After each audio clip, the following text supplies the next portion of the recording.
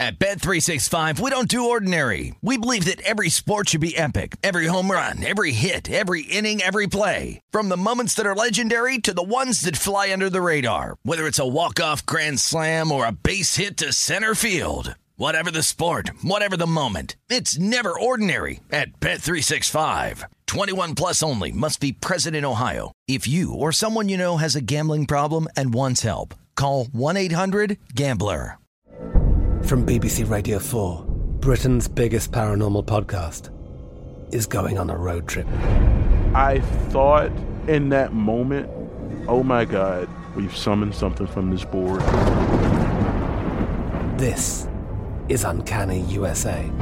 He says, somebody's in the house, and I screamed. Listen to Uncanny USA wherever you get your BBC podcasts, if you dare.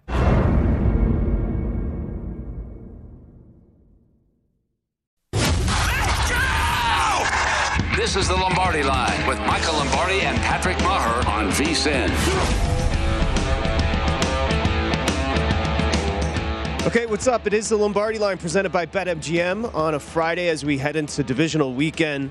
Of course, got the 2 on Saturday, the 2 on Sunday. I'm Patrick Maher, live from the VSiN studios here at the South Point. Michael Lombardi there in New Jersey. And Michael, as we say hi to you, the dominoes start to fall in the NFL. I was just told by Stephen Bond, your boy, Joe Schoen, has been named the new general manager of the New York Football Giants. He's was studied under Brandon Beane there in Buffalo. First off, how you doing? And then secondly, any reaction to that? Good morning. Good morning to you, Patrick. Look, this is someone outside the Giants family. I think ultimately that does signify that there will be some change. It'll be interesting to see, is he going to come right in and hire Brian Daboll, who he's worked with over the last 2 years? What model of program is he going to build? Is it the Buffalo program? He was in Carolina as well with McDermott and all those guys down there, and Brandon Beane, who left from Carolina. So, this is a step, and obviously now he can be involved in the head coaching interviews and see what kind of culture and program he wants to change this Giant team into. So it is a step. There's no doubt. What? You're hilarious. That is the funniest. It's a step. It is a step. I don't know. We don't know if it's a step this way. We don't know if it's a step that way. You know what's funny is your boy, Stephen Bond, just told me. So initially you think Frazier or Daboll, right? But apparently at the top of his list are Quinn and Flores. So that's what I'm told. I don't think you can deny that. See, there's been a lot of back channel conversations going on. So some of these coaches who have a chance to get a head job have been talking to the GMs that have a chance to get a job. Right. And so Flores has talked to a lot of GM candidates that I know of. And so I'm sure he's talked to Joe, and he's talked to all these other guys, because that's ultimately going to be the case. And I could see that. Like, I don't think it's automatic to assume Buffalo and then Buffalo assistant. I think the Giants really like Brian Flores. I think they would like to go with Brian Flores if Joe wasn't there. Now, it makes it a lot easier if they go with Brian Flores if Joe agrees with it. So we shall see. I still think Dan Quinn's going to be more comfortable with George Payton. Okay. But Dan Quinn is a Jersey guy. And, Jersey, for all of us, has this magnetic pool, which is why we deal with 20-degree weather and don't live down in Sarasota, Florida, because, Jersey is so appealing to us. We'll get back to that later, Patrick. I don't know why, but it is. And so, maybe being the head coach of the Giants is something you've always dreamed of doing, and that could be enticing to Dan Quinn. Is NFL Network working on the Dan Quinn documentary? Because the amount of shine he's getting right now is pretty. The 30 for 30 on Dan Quinn? The 30 for 30 on Dan Quinn. My goodness, the backward hat and everything, huh? I think we got to I think I got to write a daily coach on the Dan Quinn. I think I might do that for Monday. There's something to that. You just gave me an idea. Yeah, well, I think what he's been able to do is he's been able to redefine and rebrand himself and have success. I think what he did is what most smart people should do when they lose a job, is instead of trying to cast blame out, instead of trying to look at all the reasons why you didn't succeed because of other people's fault, is go back and say, okay, I need to change. My defense and the Pete Carroll defense that I know intimately doesn't work. So who am I going to become? I'm going to still be the same positive influence that I try to be. I'm not changing my characteristics or my personality. However, that being said, I am going to change what I do philosophically, defensively, and it worked, and he had success. When he went to Dallas, yes. I said, "There's no way. Look, you can't play this cover. You can't play the Pete Carroll scheme. You just can't. It doesn't work anymore." And I was right because Dan Quinn saw it the same way. America loves second chances, and this is a second. We'd like rehabilitation, right? And this is well. I think there's something to the second time around. I think because if you're willing to learn from your mistakes, if you're willing to say this doesn't work, experience does matter. Sure. I know the NFL is devaluing the head coaching job with no experience, and they just want guys to come in. But experience matters. It really does. And because you're going to get in some situations that are very, very difficult. And when you can rely on some experience, past or present experience, when you can look back and say, hey, here's what Bill Parcells had to deal with when he was here. And this is what he did, right? Or you can look at and say, hey, when we were together here, this is what happened. Those are valuable lessons. Parcells is a fascinating. I keep on. Whenever you bring up Parcells, I mentioned the book I read. I'll have to bring that in. He's a fascinating dude. Parcells is you could learn a lot from Bill Parcells to this day. You could learn a lot every single day from him. He's got a wisdom about him and he sees the game in its entirety. He just doesn't see it as the defensive backs. That's why when he spent time on the Manningcast, he was so good because he was able to talk to the audience about the whole game, about how to affect a quarterback, how to really do these things, and let them into the world of football that few really get to observe. And so we miss that. And he also is able to teach coaches how to be head coaches, how to think like a head coach, how to behave like a head coach, how to lead your staff like a head coach. But we are in a subcontractor industry right now, and we've devalued the position so much that there is no head coaches. They're basically just managers. They're doing things that they think that, and here comes somebody from the cap department. Here comes the analyst. We got all these people with opinions because we like collaboration. And if you remember last week or 2 weeks ago, the conversation Dean Pease, the defensive coordinator, long time down in Atlanta, he said, look, the experience matters, essentially encapsulating what you're saying. How about what's happening down in Houston? With Josh McCown getting a second interview, I mean, Dean Pease would be just freaking out right now. Josh McCown just had another interview with the Houston Texans. My guess is that's to help him get more interviews. I don't know what that whole deal is about, right? Well, I think they want to hire. They do want to hire him? I think they want to hire him. No experience whatsoever. None. And I think what they think they can do is, again, I think there's been a change, there's been a shift of philosophy in the NFL. And it's shocking that it's coming from somebody who was trained by Belichick in the Patriot organization. But Nick Caserio, I think, ultimately wants to be the head coach from the GM chair because it's the only reason you do this. The shift in philosophy in the National Football League today is now about the organization will carry the team, not the head coach. I come from an era where the head coach carried the team. I come from the Parcells, the Belichicks, the Walsh, that era of the head coach was the most distinguished coach on the staff. He was the best coach on the staff. He could coach any position on the staff. His knowledge of football was endless. Today, that's not the case. Jonathan Gannon, seriously, could Jonathan Gannon go coach offense? Could he go coach the kicking game? Of course he couldn't. He's way too young and inexperienced. Could he learn that? Absolutely. Absolutely. But is he ready to do that now? Of course he's not.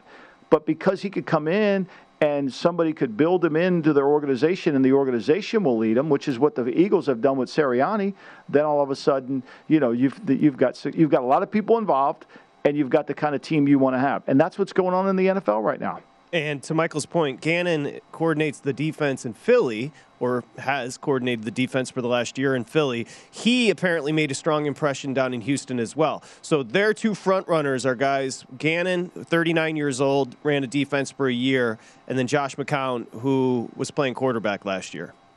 Yeah, I mean, look, it's the way the NFL is always going into these. I mean, you can see it, and I think a lot of it has to do with the younger generation of owners, right? So Jeffrey Lurie's son is very intimately involved with his team. He's went to Harvard. They want to involve the analytical program. I'm not against analytics here, but they want to become analytical based in play calling, in adjustments, in every aspect. Football's not baseball. It is not baseball. It has some elements of it that you could use, but you just can't dive all the way in. Minnesota, the Wilf family, their younger generation is entering it. They want to build out the same program that Philly's building. This is the trend in the NFL, and we see these trends, and this is what happens. Smart of you to bring up baseball. They started the marginalization of the manager with the front office puppeteering, as my old co-worker used to say, the kid on the Schwinn bike riding in from UCLA when he graduated with a computer telling the manager what to do. That's baseball. That's the baseball model, which is so analytically driven, starting to really get into the NFL landscape as well. Yeah, and look, there is a place for analytics. I'm not disputing that. But there's also a place for football and understanding how to build a team and what it does take and how the practicalities of analytics work. You know, you'll hear well, you need to be an 11 personnel to throw the ball. Yeah, you do. Okay, I agree with that. But who's going to block the guy that we can't block at right tackle? You know, is Josh Wells going to be able to block Leonard Floyd when we're in 11 for Tom Brady? You know, that may be the right formation, but maybe this week it might not be. Somebody's got to be able to take players and plays and get them together. I can only imagine the text chains you've got going, because I just saw Matt Eberflus is potentially getting hired down in Jacksonville. I just saw Jim Caldwell. Oh, Eberflus is getting the job. He's going to get a job. No. I was told he's either going to get Jacksonville or he's going to get the Bears. No kidding. And I was told yesterday that he was the leader in the Bears clubhouse. Now, maybe Jacksonville decided to act because Jacksonville was going to take a little bit more time. But that, to me, is what I would see. That's hilarious. And then how about your boy Jim? You know what's remarkable about Eberflus? We said this yesterday. Like, did the Jacksonville ownership, they were at the last game of the year? Can you check on that, Stephen Bond? Was the Jacksonville owners at the last game of the year? I mean, like, did they not watch this bad offense, which was bad all year, move up and down the field on Eberflus's defense? The best, as Jim Caldwell said to Minnesota and the Raiders, I'm good, thanks. They asked for an interview. He said no. He knows what's going on. I mean, he knows. He doesn't want to just be a guy that comes in. He doesn't want to. Yeah, don't use me. My goodness. We're down to 5.5 across the board in Green Bay. We'll come back and discuss and more with Michael Lombardi here on the Lombardi Line, presented by BetMGM. It's VSiN, the Sports Betting Network.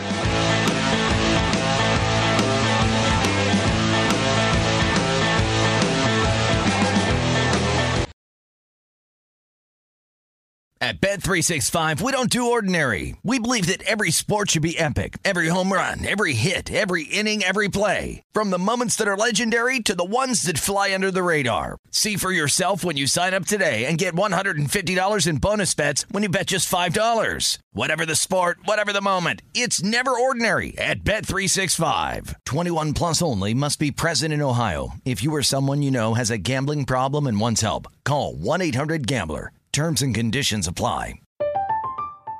I'm Katya Adler, host of The Global Story. Over the last 25 years, I've covered conflicts in the Middle East, political and economic crises in Europe, drug cartels in Mexico. Now I'm covering the stories behind the news all over the world in conversation with those who break it. Join me Monday to Friday to find out what's happening, why, and what it all means. Follow The Global Story from the BBC wherever you listen to podcasts.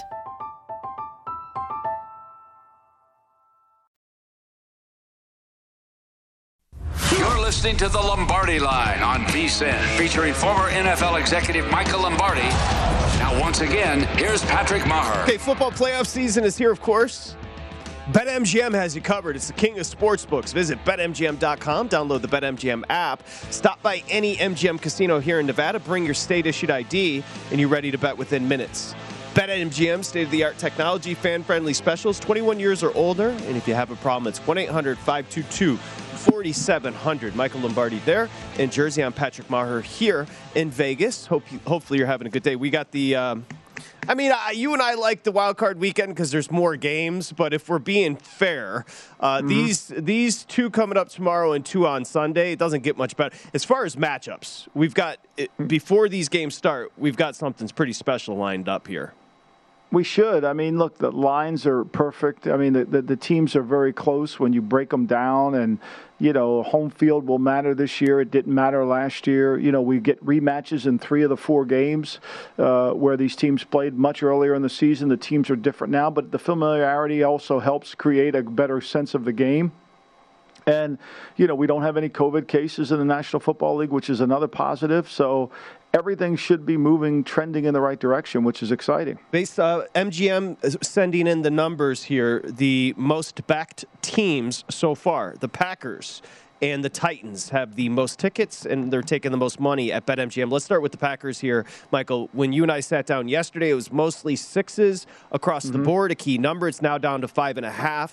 Maybe you can tell me why. Let's start with the Packers as far as getting healthy. They haven't had the edge, Zadarius Smith, since week 1. Looks like he's going to be back. Jair Alexander, great cornerback. Haven't had him since week 4. Looks like he's coming back. Bakhtiari played against the Lions in week 18. He'll probably play. And Randall Cobb. Let's start with those guys returning.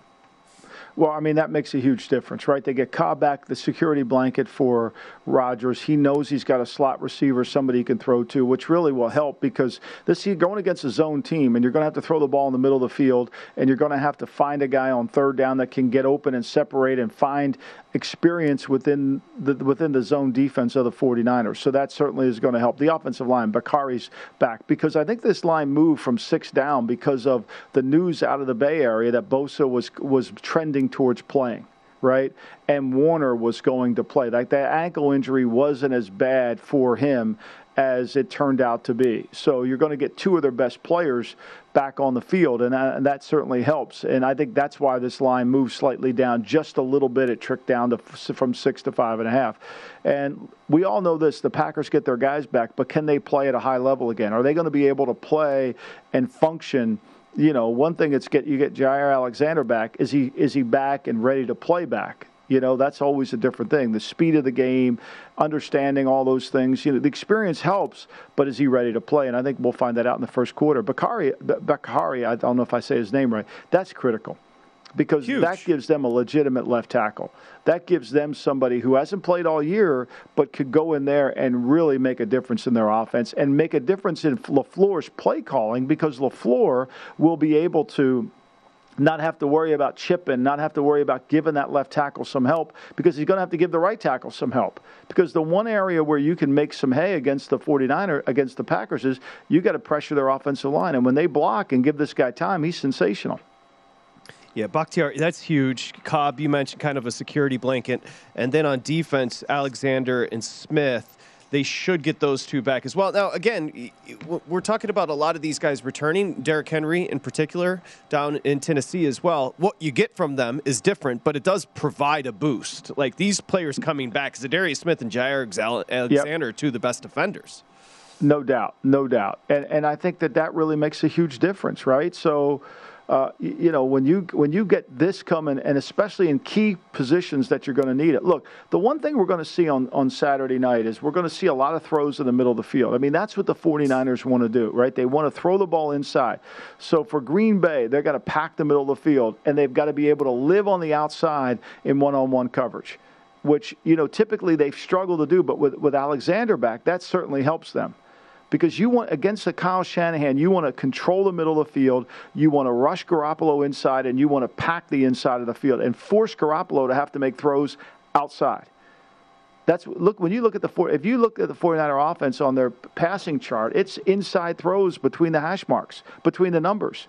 That's where they want to throw the football. And if you can live with a guy on the outside who can take away a receiver, you got a better chance to keep packing the middle of the field. This is what teams, when Brady was so good during his heyday with Gronk and Hernandez, they just packed the middle of the field, and they forced the ball to go outside.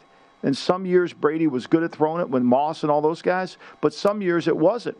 And Rex Ryan would continue to just play one robber, one rat, all the pack coverages to keep the ball out of the middle of the field. That's what Green Bay's got to do on Saturday night. And just to back up to what you said to start this, of the 4 divisional games, we're getting 3 rematches. What's fascinating, Michael, is the three rematches. Those games were played so early in the season. So, for example, that's week 3, the 30-28 win, which I dug into last night. It's a fascinating game. But since week 8, San Francisco is a completely different team. I mean, just like 9-3 straight up, 9-3 ATS. Like this San Francisco team that played in week 3 to now, first off, Trey Sermon was the running back. They had 21 carries, 67 yards. So that game was fascinating. Yeah, and defensively they weren't the same. And they also spotted the Packers a 17-0 lead. Yep. So they're playing catch up. You play catch up against Aaron Rodgers. Really, the only chance you have is if they go into that stall tactic, which they did against Cleveland. You know, we've seen them do it against Cleveland. We've seen them do it against Baltimore. You know, when they go into that 4-corner offense and they don't stay aggressive, they give the other team a chance to come back on a defense that's wounded. And I think that's what happened in this game. And then, you know, with 37 seconds left to go, the 49ers are with no timeouts. They think they're going to win this game, and all they got to do is keep the ball out of the middle of the field, and they couldn't do it. So, Michael nailed it. So, the 49ers in that matchup fell behind 17-0. They then took a 28-27 lead, and then 5 minutes to go, I think they were right around midfield. Jimmy fumbled it. And then and they had 2 turnovers on the day. I was digging through this a little bit too, Michael. So the 7 losses this year for the 49ers, at least 1 turnover. And 6 of those losses, they had at least 2. They had 2 turnovers on the day in the loss to the Green Bay Packers. This was the San Francisco could have won that game. And again, they're a microcosm of what they were then to now. Yeah, I mean, look, they cleaned it up. They cleaned up their game. They found a better running back than Sermon and Mitchell, so he gives them some juice. They've incorporated Samuel more in their offense. I didn't like when you watched the game plan against the Packers. I didn't like it. There was too much shotgun. There was too much movement. There was too much trying to be deceptive and not just really doing what they do best. I think Chris Forrester, the offensive line coach of the 49ers, I think they'll have a good plan. I think they'll be able to, because they know one of the reasons they didn't win that game and got behind in that game was they couldn't run the football. And if that happens again on Saturday night in Green Bay, they won't win that game either. Yeah. No, you know, I mean, my guess is with San Francisco, first off, when I think San Francisco, they run well, they defend the run well, right? So where they have to start, especially it's going to be below 10 degrees. It's going to be a little breezy there. It's going to be late. You got to run the football with Elijah Mitchell. They got to run the ball, and you've got to be able to make throws outside the numbers. You're going to have to throw the ball outside, and you're going to have to get the ball to Samuel almost as much as you get it to Kittle. You know, when you walk off this field on Saturday night, you got to say, look, we got everything we could out of Samuel. We got everything we could out of Kittle. They couldn't take those 2 players out of the game. You know, Ayuk and everyone else can make some contributions. That's great, but we've got to really be able, if we're going to throw the football, we're throwing it to these guys that make plays. And it's fascinating, too, just looking up at Aaron Rodgers. The last 2 opportunities he's got in the postseason, he's been underwhelming. It just doesn't make any sense. I mean, he wasn't great. He wasn't bad last year against Tampa, but he didn't take them to the level he needs to. Well, you know, too, he was getting hit. Mm-hmm. And so, you know, he got hit a lot in that game, and the offensive line didn't play very well. So for him, you know, when he's clean, look, we know this. He's not going to turn this ball over. We know that. He's too good. He protects the football. And if the 49ers turn it over, they will lose because they're not going to gain an advantage in the turnover takeaway column. They're just not going to do it. Rodgers will be very comfortable. One thing Rodgers will do, he will know exactly what they're in every single play. Oh, yeah. You know, the expectation is that there will be Rodgers money and the home team money as far as the favorites and the Packers. I don't think we're going to see 6 again. I think there's going to be 49. I think there's some 49er support's going to be real here because of their ability to run the ball. Yeah, I think there's a lot of people that believe the matchup favors San Francisco. I think there's no doubt about that. You know, and I do too. The problem that lurks over my right shoulder is Aaron Rodgers. That's what bothers me the most. The boogeyman. You know, because the special team certainly is going to favor the 49ers. Even though they're not a great kicking game team, it'll favor them. And when I say run, to your point, what you said, that also means Debo. I mean, Samuel has turned into quite a weapon. He's a weapon. He's a weapon. That's what Zeke never became, even though they paid him all that money. We have these terms, we call them running backs, wide receivers. Well, there's another term in football called weapon. Yep. Weapon. Somebody who changes field position in a hurry. Or as they're calling Debo in San Francisco, he's a wide back. 15 total touchdowns, over 1,770 yards from scrimmage. That's third in the NFL. He led the NFL in yards per reception at 18.3. He had 8 rushing touchdowns. Couldn't be more valuable. Shouts to the South Carolina Gamecocks. Second most heavily bet game right now. And team, the Titans. They're next. This is the Lombardi Line.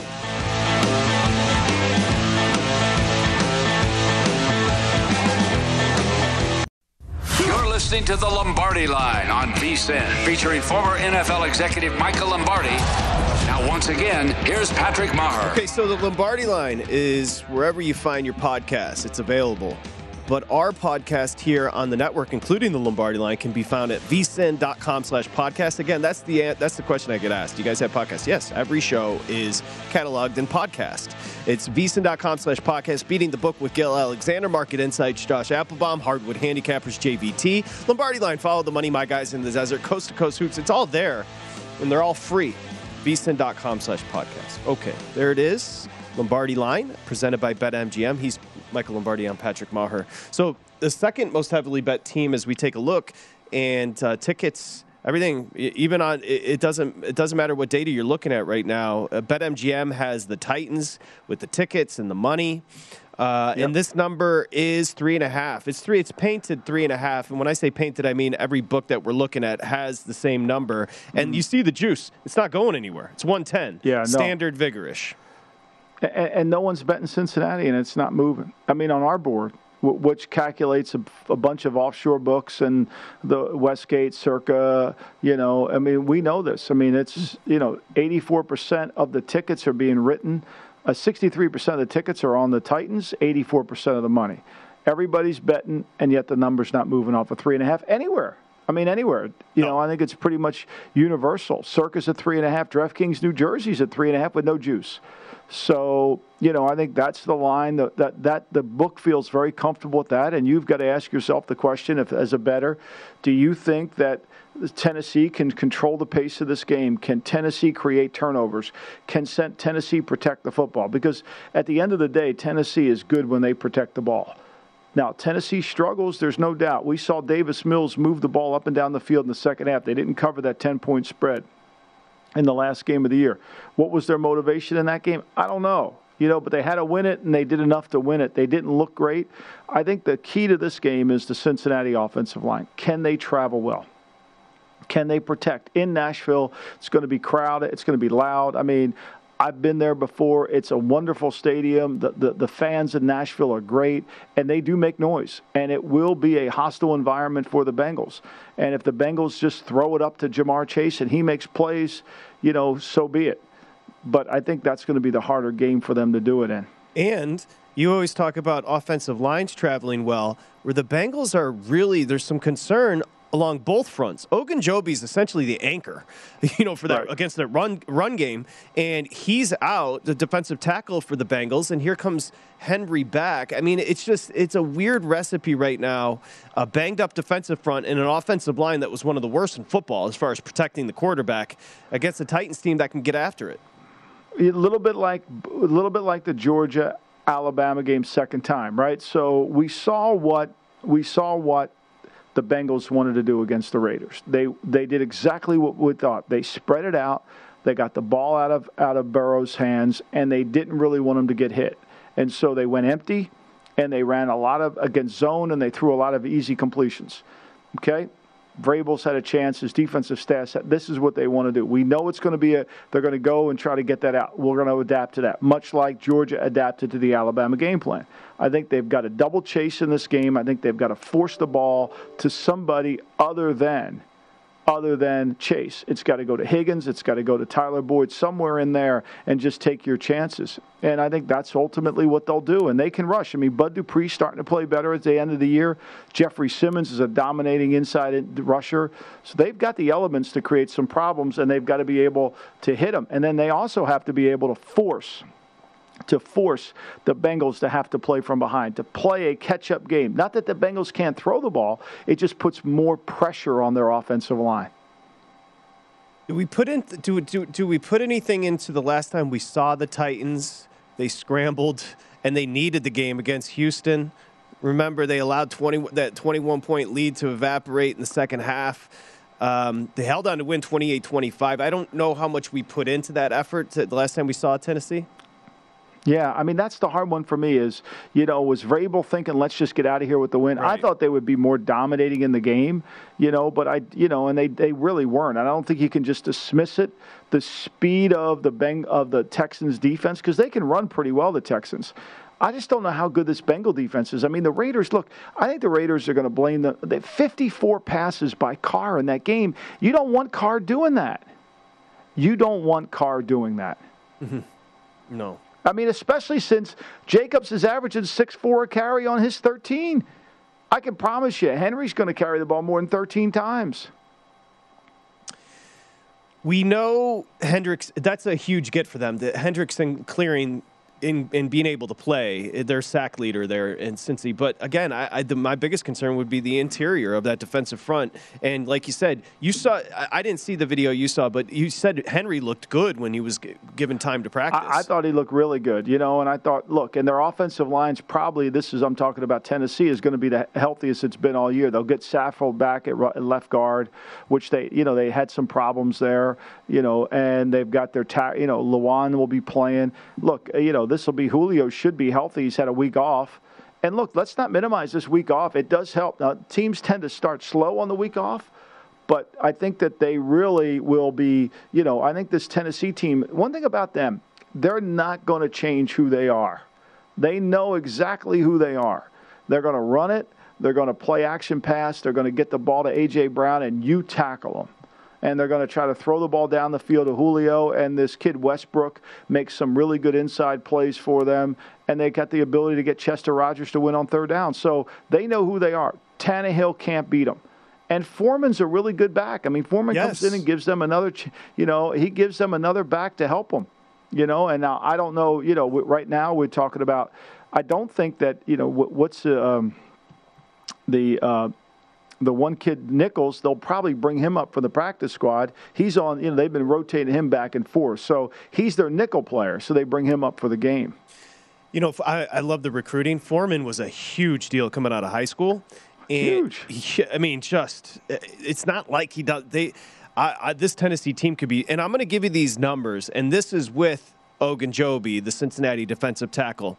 Essentially, over the last 6 weeks down the stretch here for the Bengals, they've allowed the opponent to get 100 yards on the ground except one time. Over the last 3 contests, Cincinnati has allowed almost 6 a carry, 5.9 yards a carry. And that's with Ogunjobi. This does not bode well. No, that's what I'm saying. I mean, the matchup doesn't fit, right? Everybody loves Cincinnati because they see the deep ball. But if you're real honest and you watch that tape, the Raiders should have won the game. The Raiders should have won the game. The Raiders, for whatever, they just didn't close it out. Red zone, they couldn't score. Red zone, and neither could Cincinnati score in the red zone. And they got the benefit of the magic whistle. But the reality of it is they couldn't score down there. And the Raiders turned the ball over twice and still had a chance to win the game. That tells you a lot right there, Patrick. Yeah, it's 100%. And I like the way you put it, because those are the texts I'm getting from Michigan. Of course, everybody wants to bet Cincinnati. Why? The deep ball. Burrow, deep ball, Chase. Even for some of the more sophisticated bettors, sometimes it's hard to get off that flashiness. Yeah. But you got to refocus and understand this is in the trenches. This is a mismatch right now. Right. I mean, really it is. And I think when you think about it and when you look at it, you say to yourself, okay, this Bengal offense can move the ball on anybody, and Tennessee's not great on defense. Yes, Tennessee's not great in terms of giving up yards. They're really good on third down defense. They're really good in the red zone. Those are the 2 most critical areas in football. Get off the field and keep them from scoring. And that's where Tennessee is in the top 5, actually.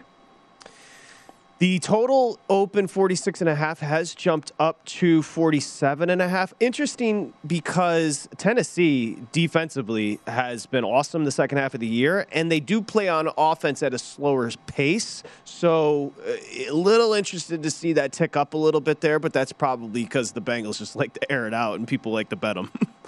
Right, and I think that, ultimately, one quick play here. I mean, Tennessee is going to want to pace the game. I mean, they know what they're up against in terms of Chase and Burrow's connection down the field.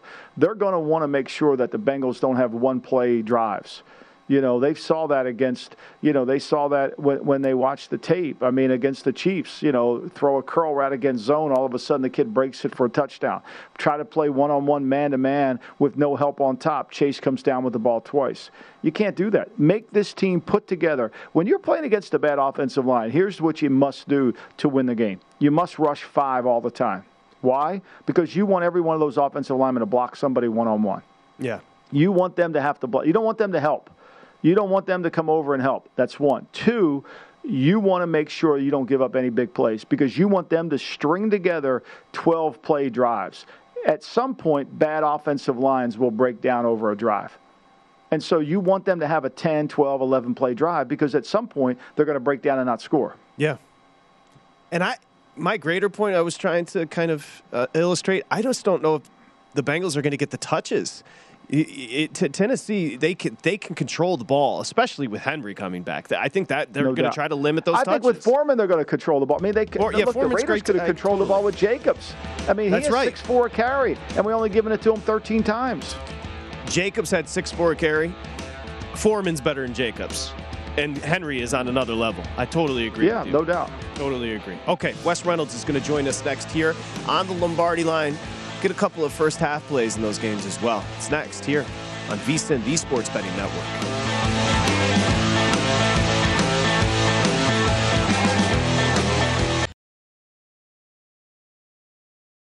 At Bet365, we don't do ordinary. We believe that every sport should be epic. Every home run, every hit, every inning, every play. From the moments that are legendary to the ones that fly under the radar. Whether it's a walk-off grand slam or a base hit to center field. Whatever the sport, whatever the moment, it's never ordinary at Bet365. 21 plus only. Must be present in Ohio. If you or someone you know has a gambling problem and wants help, call 1-800-GAMBLER. I'm Katya Adler, host of The Global Story. Over the last 25 years, I've covered conflicts in the Middle East, political and economic crises in Europe, drug cartels in Mexico. Now I'm covering the stories behind the news all over the world in conversation with those who break it. Join me Monday to Friday to find out what's happening, why, and what it all means. Follow The Global Story from the BBC wherever you listen to podcasts.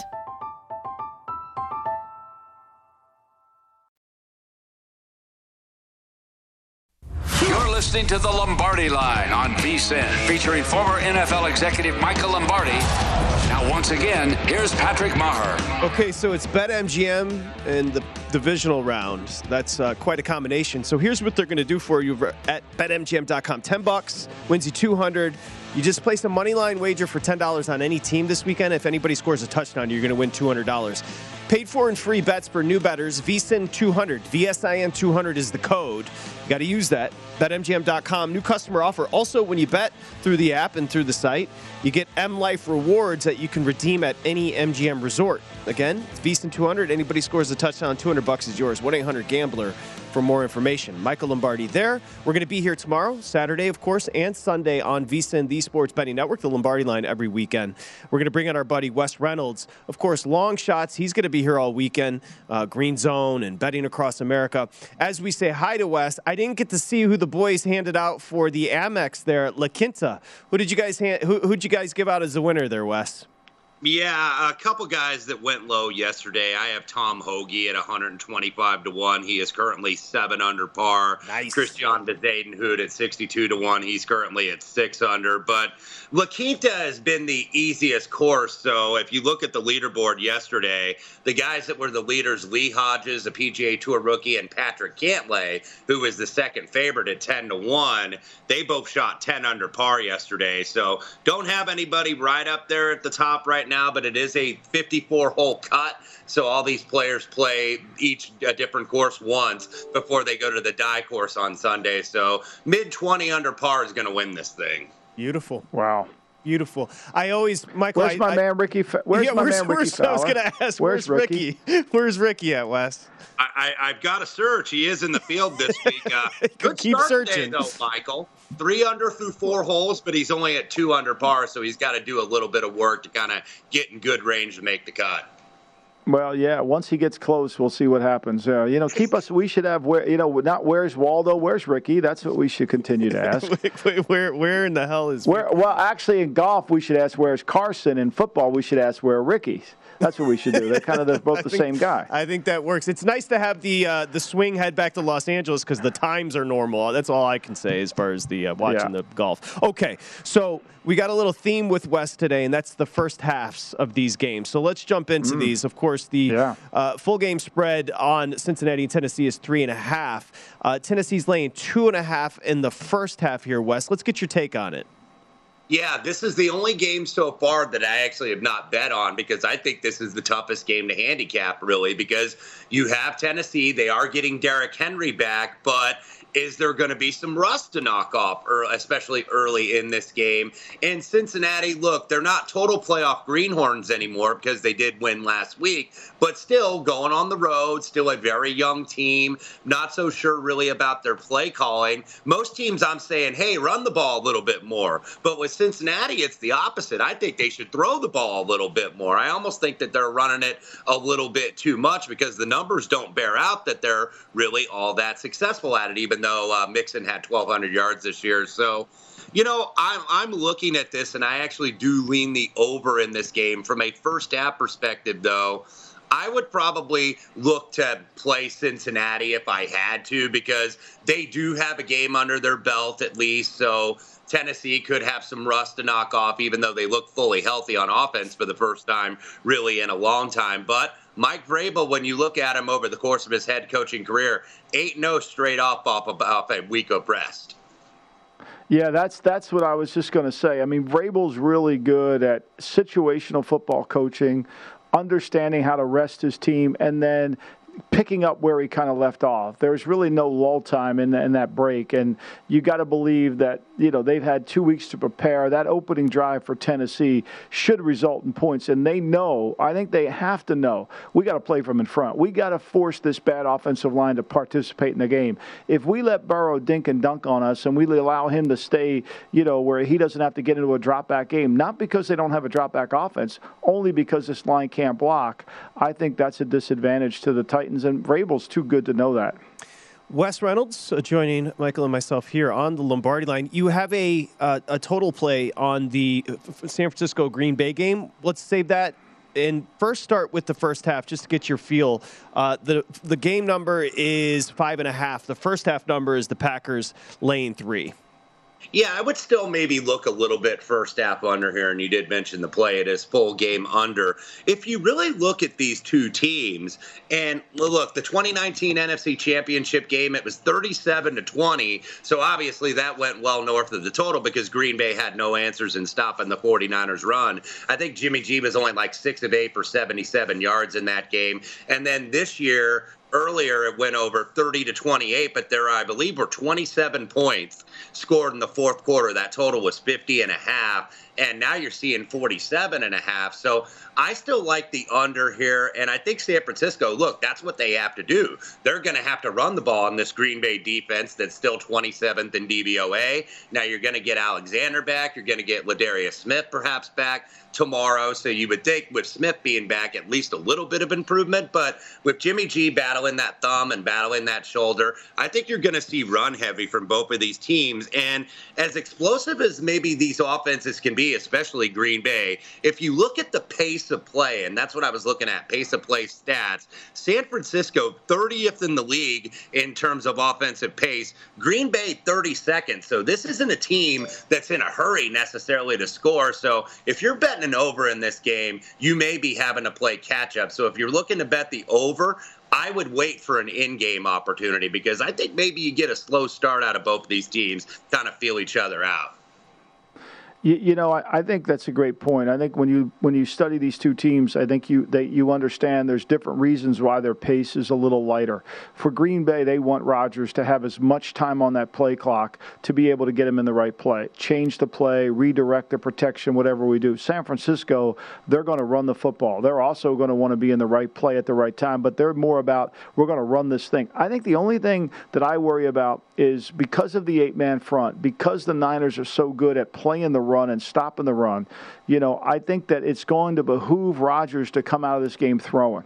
And I think he's got to make there's going to be some easy throws, 5-6 yard throws, whether it's the outs, whether it's the in cuts, whatever it is, he's going to read the secondary and go for it. And I think early in this game, I think you'll see the Packers run more than throw.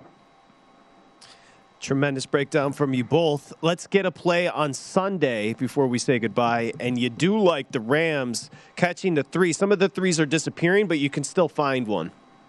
Yeah, absolutely. And the fact that this hasn't gone up, because I think the casual sentiment is on Tampa Bay. Why would you bet against Tom Brady in the playoffs? Matthew Stafford just won his first playoff game. Maybe giving less credit to the Rams and more credit to Arizona being bad in that Monday night game. And yet you're seeing these threes start to disappear. So somebody out there likes the LA Rams, and I'm going with the someones. In terms of like a first half angle, I would maybe look at the first half under. And if you're looking to bet the over in this game, this is a good in-game opportunity because eventually these offenses can get going. And I know that we, consider McVay kind of one of the young quote-unquote genius coaches in the league, and Bruce Arians is risk it for the biscuit. But if you look when they come out, they're very methodical early. They kind of like to feel the game out a little bit. And the Bucs offense in the second half of the season has kind of started slow in games. So you might see a more conservative or deliberate approach early on, but then, you're going to see the tempo increase, especially if Tampa Bay is down. And then I worry with Tampa Bay with these offensive line injuries. I don't know how much that Tom Brady, who's done it time after time, has come back from not having all of his weapons. But with this offensive line issue, you may see Tampa Bay, at least in the meat of the game, try to do a quicker tempo, 3-step drops and ball is out. Try to hit him with quick hitters on draws in the running game. So that's why I worry about going a full game over. So I would maybe look first half under here because I think you can see a slow start and then it pick up later in the game. Yeah, I mean, I'm with you on that, Wes. I agree with that. I think I think this has got a real chance to be a back and forth. And I think that one thing I do know, McVay knows Todd Bowles. There's certain coaches that understand how to attack another coach. Bowles was left really, when he left Los Angeles, McVay had his number. He had his number last year when they won and a game got a lot closer than a score. But even with Jared Goff, he had his number. So I think they're going to score. And I think Brady's going to score, too. I'm with you on this. I think this could be a track meet a little bit.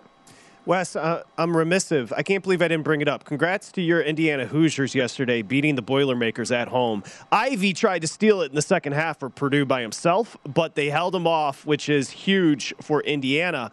And in just 30 seconds here, if you don't mind, in conference, Michigan State, you like them in Wisconsin tonight? I do, and look, Michigan State's had turnover issues, but Wisconsin doesn't really pressure the ball that much. Izzo's had almost a week to prepare for this one, so it's gone down to 3.5. I think Sparty gets right. They've been living kind of dangerously lately. Two schools that like to drink, Michigan State and Wisconsin, that's for sure. Wes, good luck this weekend. Thank you, buddy. Thank you, fellas. Thanks, Wes. All right, there he goes. Wes Reynolds. VSiN host doing a great job with the golf, the football, the basketball, everything. We come back, we'll talk about that Rams-Bucks game next here, Lombardi Line.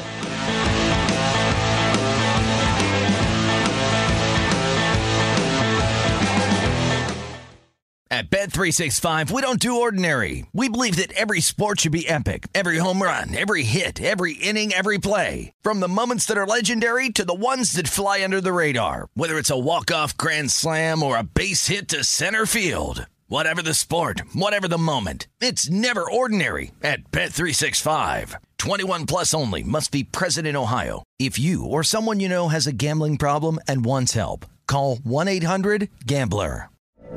From BBC Radio 4, Britain's biggest paranormal podcast is going on a road trip. I thought in that moment, oh my God, we've summoned something from this board. This is Uncanny USA. He says, somebody's in the house, and I screamed. Listen to Uncanny USA wherever you get your BBC podcasts, if you dare.